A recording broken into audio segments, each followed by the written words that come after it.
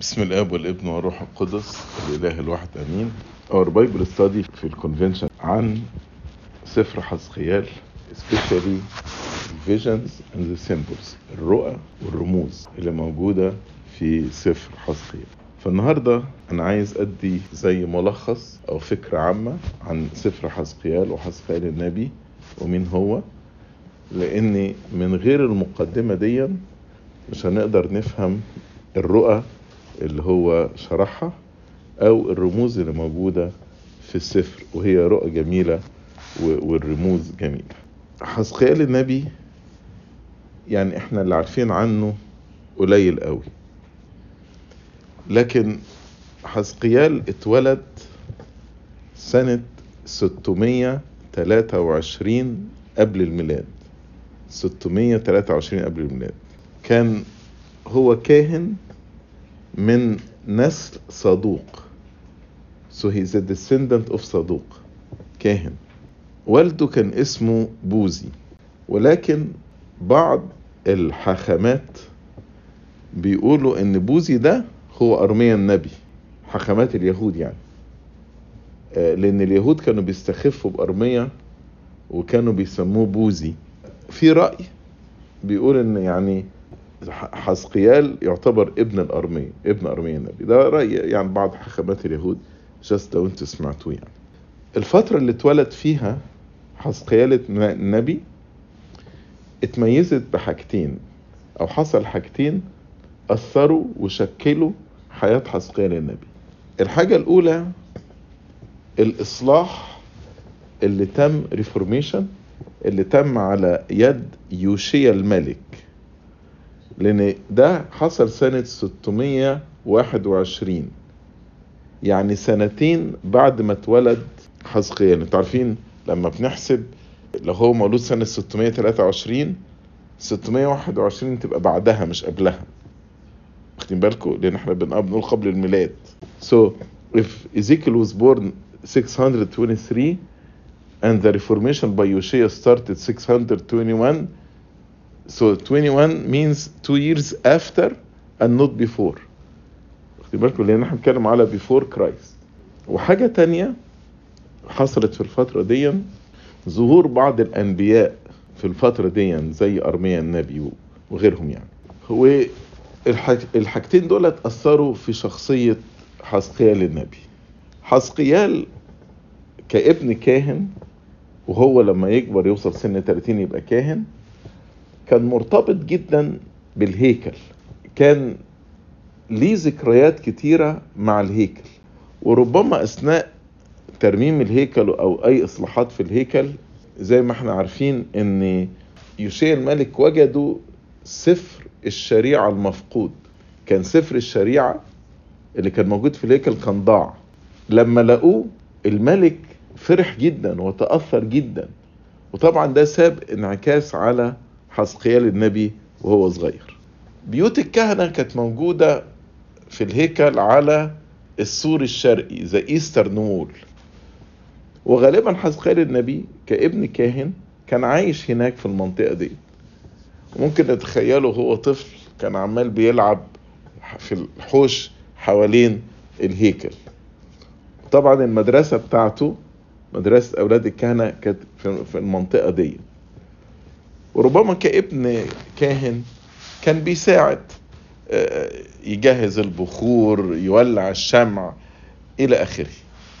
ولما كبر شوية كان بيقعد مع المعلمين في الهيكل يسألهم ويسمع لهم، زي ما احنا قرينا عن سيد المسيح لما كان سنه 12 كان يروح الهيكل. كان دايما الهيكل ده مكان يقعدوا فيه مع المعلمين يسألوا ويسمع لهم.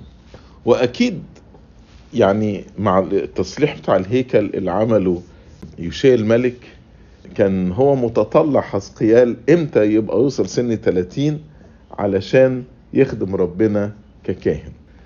وقلت لكم ان الفترة دي كان فيها انبياء، واكيد هو تأثر بالانبياء اللي كان موجودين في الفترة دي، اللي هم زي عاموس وهوشع واشعيا وميخا وارميا. ونقدر يعني نشوف لو قارنا ما بين النبوات الموجودة مثلا في هوشع وحزقيال نلاقي فيه نبوات متشابهة، يعني كأن هوشع سايب البصمات بتاعته على حزقيال النبي. وأيضا دولت اللي أنا قلتهم دولت كانوا قبل حزقيال، يعني الأنبياء دولت كانوا قبل حزقيال بس قريبين منه، زي ما احنا مثلا نسمع على جيل يعني حبيب جرجس والبابا كريلوس وكده، ده جيل قبلنا اللي هم عاموس وهوشع وأشعيا وميخا. إنما كان في أنبياء معاصرين للوقت بتاعه اللي هم أرميا ودانيال ونحوم وصفانيا وربما حبقوق وعبيديا، دولت كانوا في نفس الوقت. فشوفوا كمية الأنبياء اللي كانت موجودة في الوقت ده، عدد كبير، فكان في زي انتعاش نبوي. لما تقروا حزقيال تلاقوه اتأثر بكلمات حبقوق، ولكن يمكن أكتر واحد ساب بصمات على حزقيال هو أرميا النبي، لأن أرميا شاف الإصلاحات. لأن أرميا شاف إيه؟ أرميا شاف إيه؟ شاف إن الإصلاحات اللي دمت the reformation that happened by Josiah، الإصلاحات اللي عملها يوشيا الملك ديا، مست المباني، الذبائح، تابوت العهد، الشريعة، الختان circumcision، لكن ما مستش القلب، ما غيرتش القلب في حياة الناس. عشان كده حزقيال النبي اتكلم على I will give you a new heart and a new spirit. God will remove from you the heart of stone and give you heart of flesh. فحزقيال اتكلم على ازاي بقى التغيير مش مجرد اصلاحات في الهيكل من بره واصلاحات في الشريعة وتابوت العهد وازاي احافظ عليه والختان الى اخره، كل دي حاجات خارجية. انما الاصلاح the reformation start in out not the opposite، يبتدي من الداخل للخارج. اصلاح القلب، الواحد ياخد قلب جديد وياخد روح جديدة، هو ده الاصلاح اللي يبتدي. فدولت the two factors اللي هم يعني influenced the upbringing of Ezekiel: reformation done by Josiah and the prophets that were serving either just before Ezekiel or during his time, contemporary to Ezekiel. برضو حصلت أحداث سياسية political events. طبعا كلنا بنتأثر بالسياسة اللي حوالينا، يعني بتأثر فينا أردنا أو لم نرد. يعني مثلا سبتمبر 11 affected all of us. فالأحداث السياسية اللي حصلت في أيام حزقيال أثرت فيه. إيه أهم الأحداث اللي حصلت في الوقت ده؟ انتوا عارفين كان في مملكة أشور، وبعدين فاكرين الرؤية بتاعت دانيال النبي؟ فبعد مملكة أشور وقعت كان في مملكة بابل. وهو سنه 10 سنين نينفا the capital of the Assyrian، وأسيريا غير سوريا، السيريا اللي هي أشور، السيريا اللي هي سوريا. At that time actually this kingdom, the kingdom of the Assyrian empire fell down، انهارت مملكة أشور وسقطت نينوى عاصمة أشور. ده وهو سنه 10 سنين. في سن 15 سنة فرعون فيرو from Egypt أخذ جيشه واحتل فلسطين and he actually occupied Palestine. وفي الوقت ده مين اتقتل؟ الملك يوشيا جوزايا اللي هو عمل كل الريفورميشن، اتقتل في الوقت ده. ليه اتقتل؟ لأن جوزايا كان he wants to support Assyria against Egypt، حب ان هو يقف مع أشور اللي هي بتنهار ضد مصر، فقتلوه، فرعون قتله. And by the murder of Josiah the peaceful reformation time ended. وقت الإصلاح وفترة الإصلاح الهادئة دي انتهت. لو هو جوزايا started at the age of 2 لما كان حزقيال عنده 2 وهو اتقتل لما حزقيال بقى عنده 15-16 سنة. يبقى فترة الإصلاح دي كانت كام سنة؟ 14 years.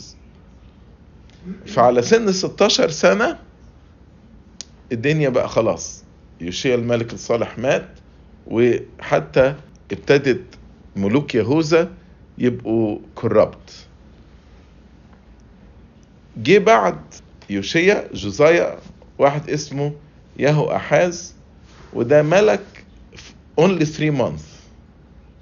He was a king for 3 months. But because he was very wicked, these 3 months was very long in the eyes of the people. بسبب شره، كان إنسان شرير يهو أحاز ده.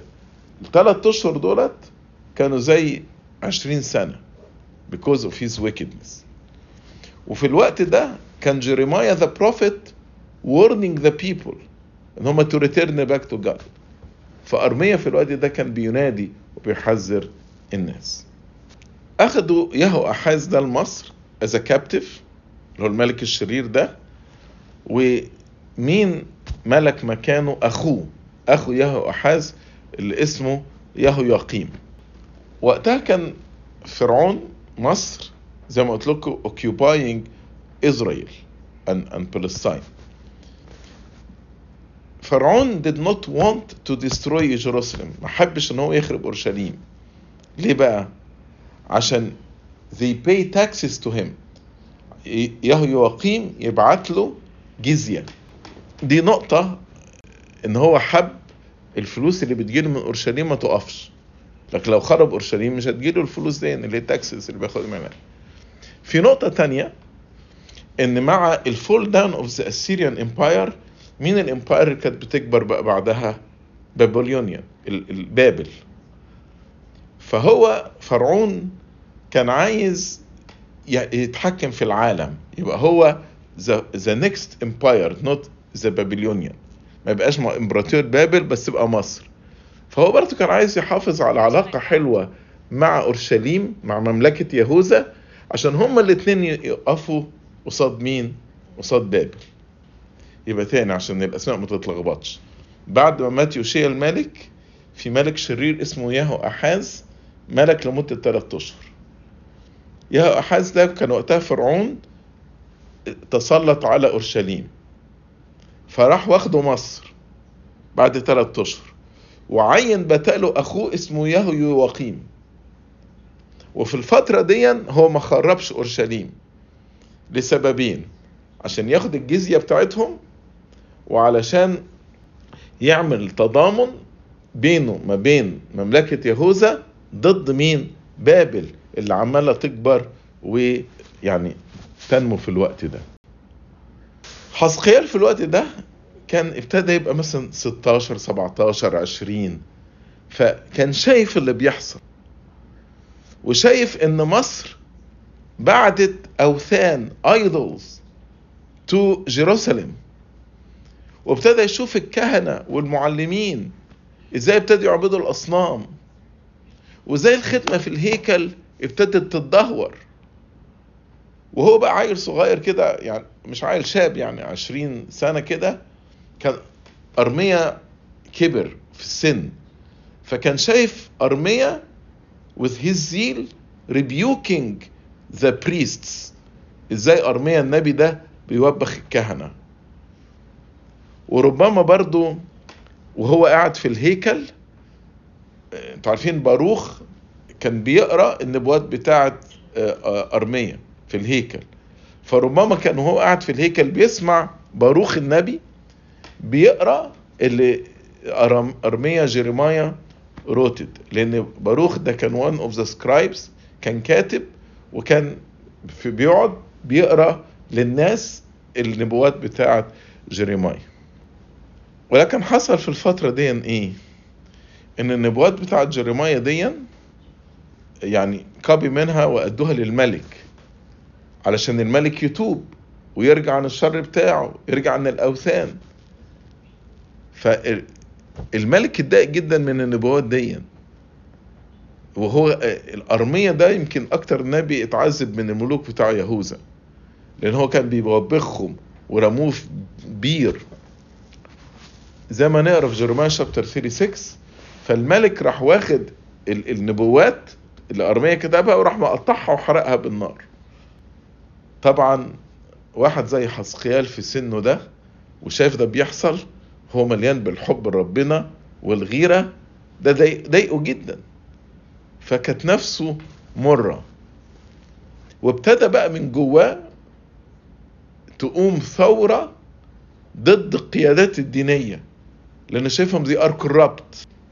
ولكن هو عارف لو جاب سيرة أرميا يعني هو بي بلاك ليستد، فما جابش سيرة أرميا ولا علق على كلماته، بالرغم ان أرميا أثر في حزقيال جدا. بعد كده ايه اللي حصل؟ ان نبوخذ نصر اللي هو ملك بابل انتصر على فرعون على مصر، فالدريمز بتاعت فرعون انه يعمل الامبراطورية المصرية بعد الامبراطورية الاشورية انتهت، وبابل ابتدت تقوم.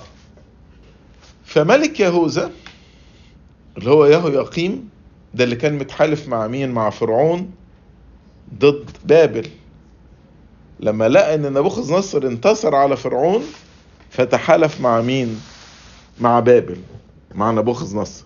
يعني يهوياقيم اللي هو عينه فرعون كان متحالف مع فرعون ضد بابل.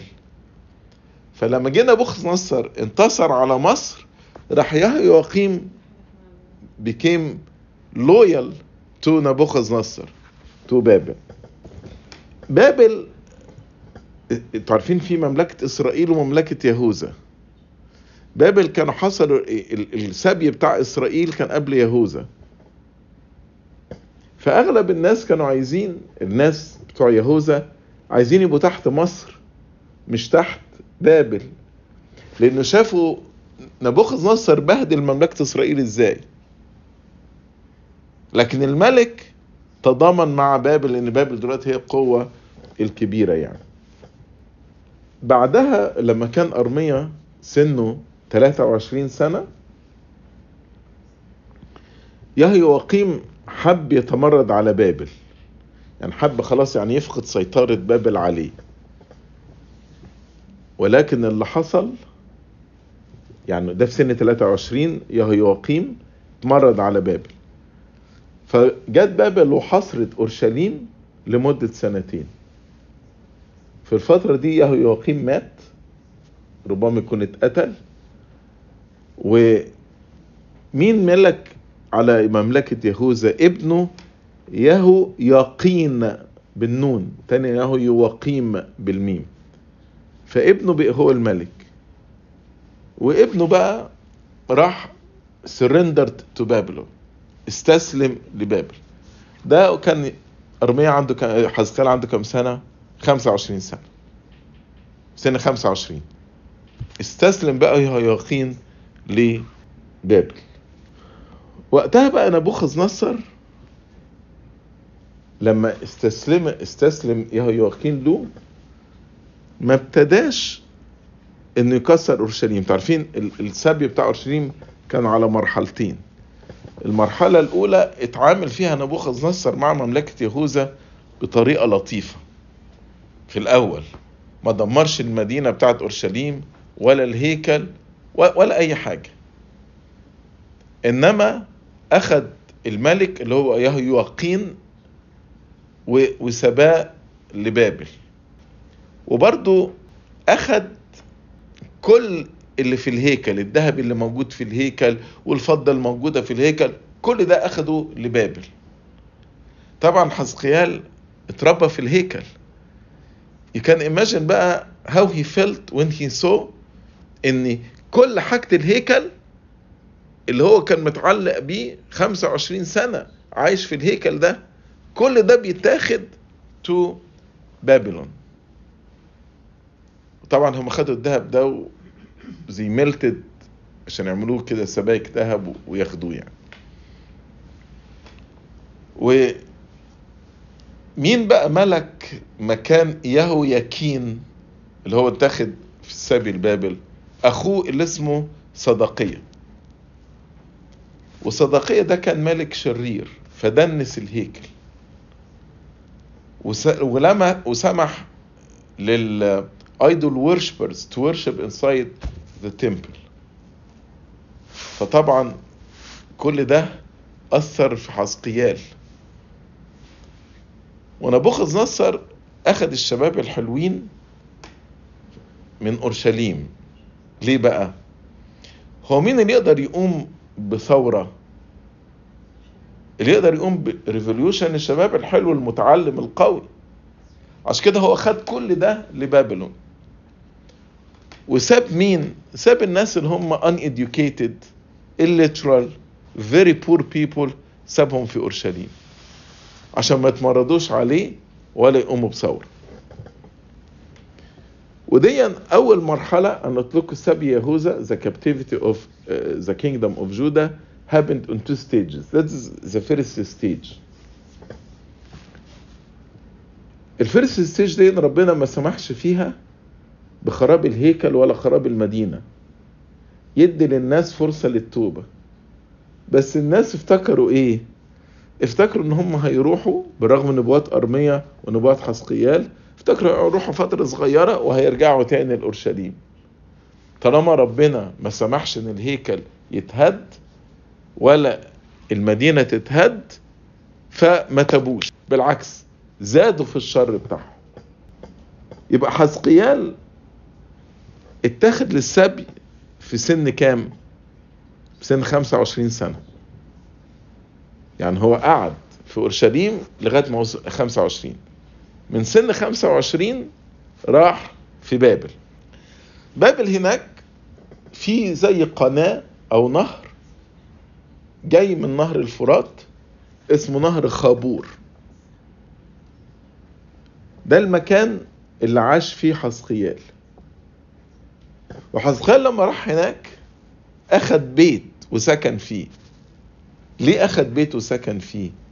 عشان عايز يقول لهم إن السبي ده فترة طويلة، مش كام شهر وهنرجع ولا كام سنة وهنرجع.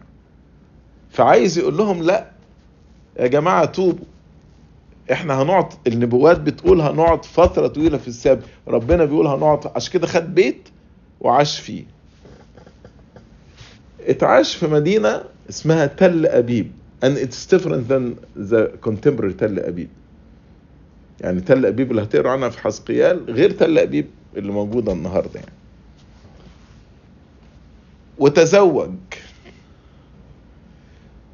ومراته ماتت، ومراته هو كان بيحبها جدا، ولكن يعني جاله يعني وصية من ربنا إن ما يبكيش عليها علنا إنما يتنهد في قلبه. فهو تنهد في قلبه لأنه كان بيحبها جدا. تقرأ عن موضوع وفاة زوجته في حزقيال 24 عدد 16. ويمكن دي العبارة الوحيدة اللي فيها حزقيال عبر عن أحاسيسه في حاجة تخص حياته الشخصية. في بعض آباء يعني the tradition says ان حزقيال المكان اللي كان موجودين فيه ده اللي هو نهر خابور اللي جاي من نهر الفرات الى اخره، ده المكان اللي عاش فيه نوح، وده المكان اللي كان فيه جنة عدن. عشان كده تلاقوا في حزقيال many references to Noah and to the Garden of Eden, like Ezekiel 14:14, Ezekiel 14:20, Ezekiel 28:13, Ezekiel 31, 8 و9 و16 و18, Ezekiel 36 verse 35 إلى آخره. فيعني he made many references لأن بيقولوا نفس المنطقة دي هي المنطقة اللي كان فيها نوح والمنطقة اللي كان فيها جنة عدن. حزقيال في سن 25 زي ما قلت لكم راح لبابل، وعرف ان هو هيكمل حياته في بابل، فقعد هناك with all the captives of Judah in Babylon. في البداية كان هو شايف اللي بيحصل لشعبه وبيتأمل فيه في صمت، بس with bitterness، لأن هو عرف النبوات وعرف ايه اللي هيحصل، وتعلق جديد بالنبوات، خصوصا نبوات أرمية.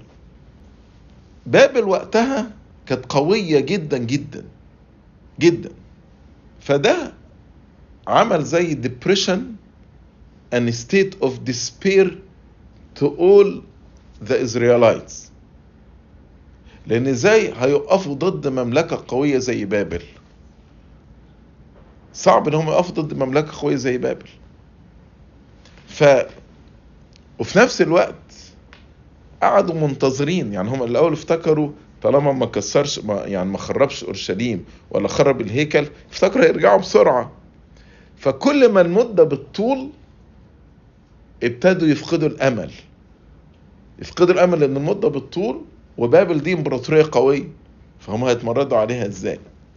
بالرغم نبوخذ نصر اللي عملوا مع الناس اللي سباهم من إسرائيل، يعني كانوا سايبهم اللي عايز يصلي يصلي، ما حطش اي restriction on their civil or religious rights. كان سايبهم يعملوا اجتماعات يصلوا، حتى their elders were their judges، يعني سايب الشيوخ بتوع إسرائيل يبقوا هم القضاة بتاعتهم. وكانوا بيسمحوا لهم بالتريد، التجارة، ويسمحوا لهم ان يبقوا عندهم بيوت، املاك، يمتلكوا بيوت، برغم انه they were captives. عشان كده حزقيال جاب بيت وسكن فيه. وكان التواصل مع الناس اللي في اورشليم مسموح بيه. So they were able actually to send mails back and forth to Jerusalem. فبالرغم من ان كل ده كان نبوخذ نصر سايبه لمملكة يهوذا لما خدهم للسبي، لكن طبعا الحالة النفسية بتاعتهم ان هم they are away from their country, they are away from the temple, made them feel depressed more and more in spite of all these privileges that نبوخذ نصر gave to them. لما حزقيال بقى سنه 29 سنة، يعني 4 years after captivity، مين بقى الملك؟ صدقية بقى الملك. فصدقية الملك جه يزور أورشليم، جه من أورشليم يزور بابل، فاستقبلوه استقبال يعني جميل جدا جدا. لكن بعدها بسنة، في سن 30، لما حزقيال بقى 30 سنة، وده معناه ان حزقيال بقى ده السن اللي يقدر يمارس فيه الكهنوت، وده 5 سنين من بعد السبي. ايه اللي حصل بقى؟ نبوخذ نصر اتغير، ابتدى بقى يخرب اورشليم ويخرب الهيكل. طبعا ده ساب حزن كبير في قلب حزقيال النبي. بعدها بسنتين، لما حزقيال بقى سنه 32 سنة، دي بقى بداية الرؤى. شاف أول رؤية، الرؤية الجميلة اللي هي في الإصحاح الأولاني، لما السماء انفتحت لحزقيال وشاف ربنا على العرش وشاف ال4 حيوانات غير المتجسدين. ده بقى لما كان حزقيال عنده 32 سنة، 7 سنين بعد السبي. وهنا ربنا بعته علشان يبتدي يتنبأ للشعب. وديا كانت بداية العمل النبوي لحزقيال. والعمل النبوي بتاع حزقيال ده استمر 22 سنة، يعني من هو سن 32 لغاية لما بقي 54. فدي الفترة اللي حزقيال اتنبأ فيها. انا قلت لكم ان الملك صدقية جه يزور نبوخذ نصر. ليه بقى؟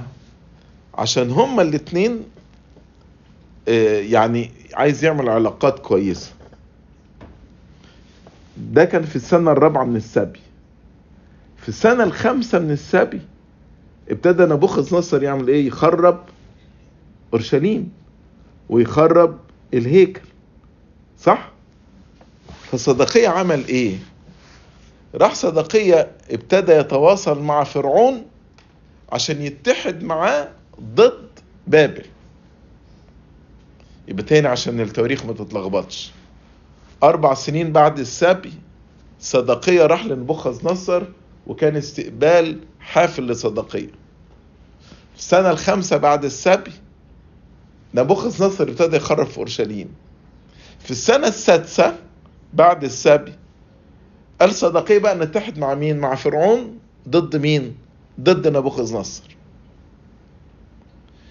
حزقيال بقى ما عجبوش الكلام ده، فحزقيال راح كتب له وقال له انت كملك يهودي تؤمن بالله وانت وعدت عملت زي قسم oath with نبوخذ نصر. You cannot break this oath even with a pagan king like نبوخذ نصر. وقال له ما ينفعش ان انت تخلف القسم بتاعك. تقروا دي فين؟ في حزقيال 17 and verse 18. وبخ صدقية لانه راح يتحد بفرعون ضد نبوخذ نصر، وقال له انت لو عملت كده هتسقط تحت العقاب الالهي، لان لا تحنث، يعني don't break your oath. But what he did ان he broke his oath. وقال له انت مصيرك لو اتحدت مع فرعون هيبقى زي الملوك اللي قبليك، زي يهوأحاز اللي خدوا فرعون، الملك اللي قعد 3 اشهر دول قلت لكم اللي هو بعد كان يوشيا. وقال له زي يهوياكين اللي خدوه مين؟ بابل. وقال له ان اورشليم هيكون لها مصير اسرائيل. انا قلت لك في مملكتين، زي ما اسرائيل اتخذت للسبي برضه اورشليم هتتاخد للسبي وهتخرب. انا قلت لكم اورشليم ابتدت تخرب كومبليتلي سنه 7، يعني الخامسة من السبي ابتدى نبوخذ نصر يخرب في اورشليم. دي المرحله الثانيه. انا قلت لكم على المرحلتين. المرحله الاولى خد الناس لبابل بس ساب اورشليم. بعد 5 سنين ابتدى يخرب اورشليم. سنه السادسة حاول يتحد بفرعون صدقية. سنه 7 خرب اورشليم تماما والهيكل وكل حاجه. وقال له مصير اورشليم هيكون زي مصير السامرة اللي هي مملكة إسرائيل. وفعلا ده اللي حصل، ان في السنة 8 للسبي كان حزقيال عنده 33 سنة، فجه فرعون جديد غير اللي هو صدقية اتحد معاه في السنة السادسة. فالفرعون الجديد ده شجع صدقية يعمل ثورة ضد بابل، وفعلا عمل الثورة دي. فطبعا هيقف ضد بابل، فخدوا صدقية وكان حاول يهرب بالليل، قبضوا عليه في أريحة وقتلوا ولاده قصاده يعني قلعوا له عينيه وخدوه إلى بابل مقيد. وحزقيال تنبأ عن اليوم اللي هيحصل فيه ده بالظبط. قال لهم اليوم اللي هيحصل فيه ده في حزقيال 24 وعدد 2. وهنا ملك بابل بقى بعد ما راح قبض على على صدقية وقتل كل ولاده قصاد عينيه وخلعوا له عينيه وخدوه لبابل. هنا بقى ملك بابل ما سابش حاجة في أورشليم ولا في الهيكل ولا في القصر إلا لما خربه. في الوقت ده ناس ابتدت تهرب، فراحوا هربوا على فين؟ هربوا على مصر. كان مين بقى كبار في السن وخدوهم معاهم على مصر، خدوا معاهم أرميا وباروخ النبي وودوهم على مصر. بالرغم أرميا وباروخ ما كانوش عايزين يسيبوا أورشليم، بس خدوهم غصب عنهم لمصر، يعني to protect them. ابتدت البلاد المجاورة اللي بيكرهوا مملكة يهوذا يشمتوا فيهم. ربنا يكره الشماتة قوي، ان هم to rejoice at the calamity of your neighbor. So the neighbor countries start to rejoice at the calamity of Judah. وهنا ربنا اعلن نبوات لحزقيال ضد الامم دي عشان شمتت في مملكة يهوذا، وربنا عاقب الامم دي بسبب الشماتة بتاعتهم. طبعا مع كل الظروف اللي انا عمال احكيها دي، I think you can imagine the sorrow in the heart of Jeremiah, of Ezekiel, heart of Ezekiel. But in spite of this, he did not lose his hope, as we read in chapter 34 and verse 13. ما فقدش رجائه. والحاجة بقى اللي ساعدت حزقيال ما فقدش رجائه، ان ربنا اعلن له رؤية جميلة قوي، اللي هي اورشليم الجديدة والهيكل الجديد والعبادة الجديدة. ودي اخر يعني اصحاحات في حزقيال. وعشان كده حزقيال كان عنده ثقة انهم هيرجعوا لأورشليم، بالرغم من قمة نبوخذ نصر، وبالرغم ان الملك اللي بعديه اللي هو يهوياكين كان جوه السجن. لكن حزقيال بسبب الاعلانات الالهية كان واثق ان ربنا هيرجعه. طبعا في رؤية جميلة اللي احنا بنقراها في يوم حد الشعانين. احنا الرؤية دي بنقراها على اساس في الجناز العام، على اساس القيامة، لكن الرؤية دي ليها معنى تاني. لما ربنا خد حزقيال ووراه عظام اموات وقال له اتحيا هذه العظام، وقال له تنبأ عليها، وبعدين لقى ان ابتدى في لحم واعصاب تخش فيها، وبعدين اتغطت بجلد، وبعدين قال تنبأ على الروح، فقال هلما يروح من الاربع رياح، والروح دخلت في الناس دي وقاموا جيش عظيم جدا جدا. الرؤية دي ايه معناها في سفر حزقيال؟ معناها ان ربنا يقدر يقوم الشعب ده زي ما قوم الاموات، ويقدر الشعب ده ينتصر ويتحرر من السبي ويرجع تاني لأورشليم.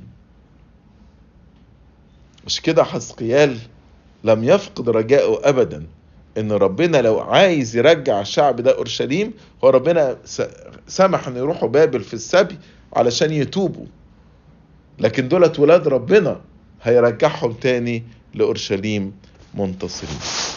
عشان كده تلاقوا كان مكتوب يعني حاجات كتيرة ابتدت تتكلم عليها حزقيال، ان ربنا هيغفر الخطايا. لو هنتوب ربنا يغفر الخطايا زي حزقيال 36، وان ربنا هيوحد مملكة الشمال اللي هي اسرائيل ومملكة الجنوب يهوذا، وهم توحدوا في ملك المسيح. اللي آمن من إسرائيل واللي آمن من يهوذا مع اللي آمنوا من الأمم كلهم بقينا مملكة وكهنوتا زي ما بنقول في اسمة الرسل. أيضا طمن الشعب إن ربنا هيدين الرعاة والكهنة الأنانيين، وهو نفسه هيبقى راعي للشعب زي ما نقرأ في حزقيال 34. وأيضا تنبأ على العصر المسياني المسيا لما قال أنزع القلوب الحجرية واديكم قلوب لحمية. ما ده عمل الروح القدس، ده اللي تم مع تجسد السيد المسيح. وبالطريقة دي ان الانسان يتحرر من سبي الخطية. فالسبي مش يعني سبي بابل ده يرمز لسبي الخطية وسبي الشيطان. طبعا الاصحاحات الاخيرة اللي بتتكلم على الهيكل في السماء دي جميلة جدا، خصوصا لما تقراها مع سفر الرؤيا.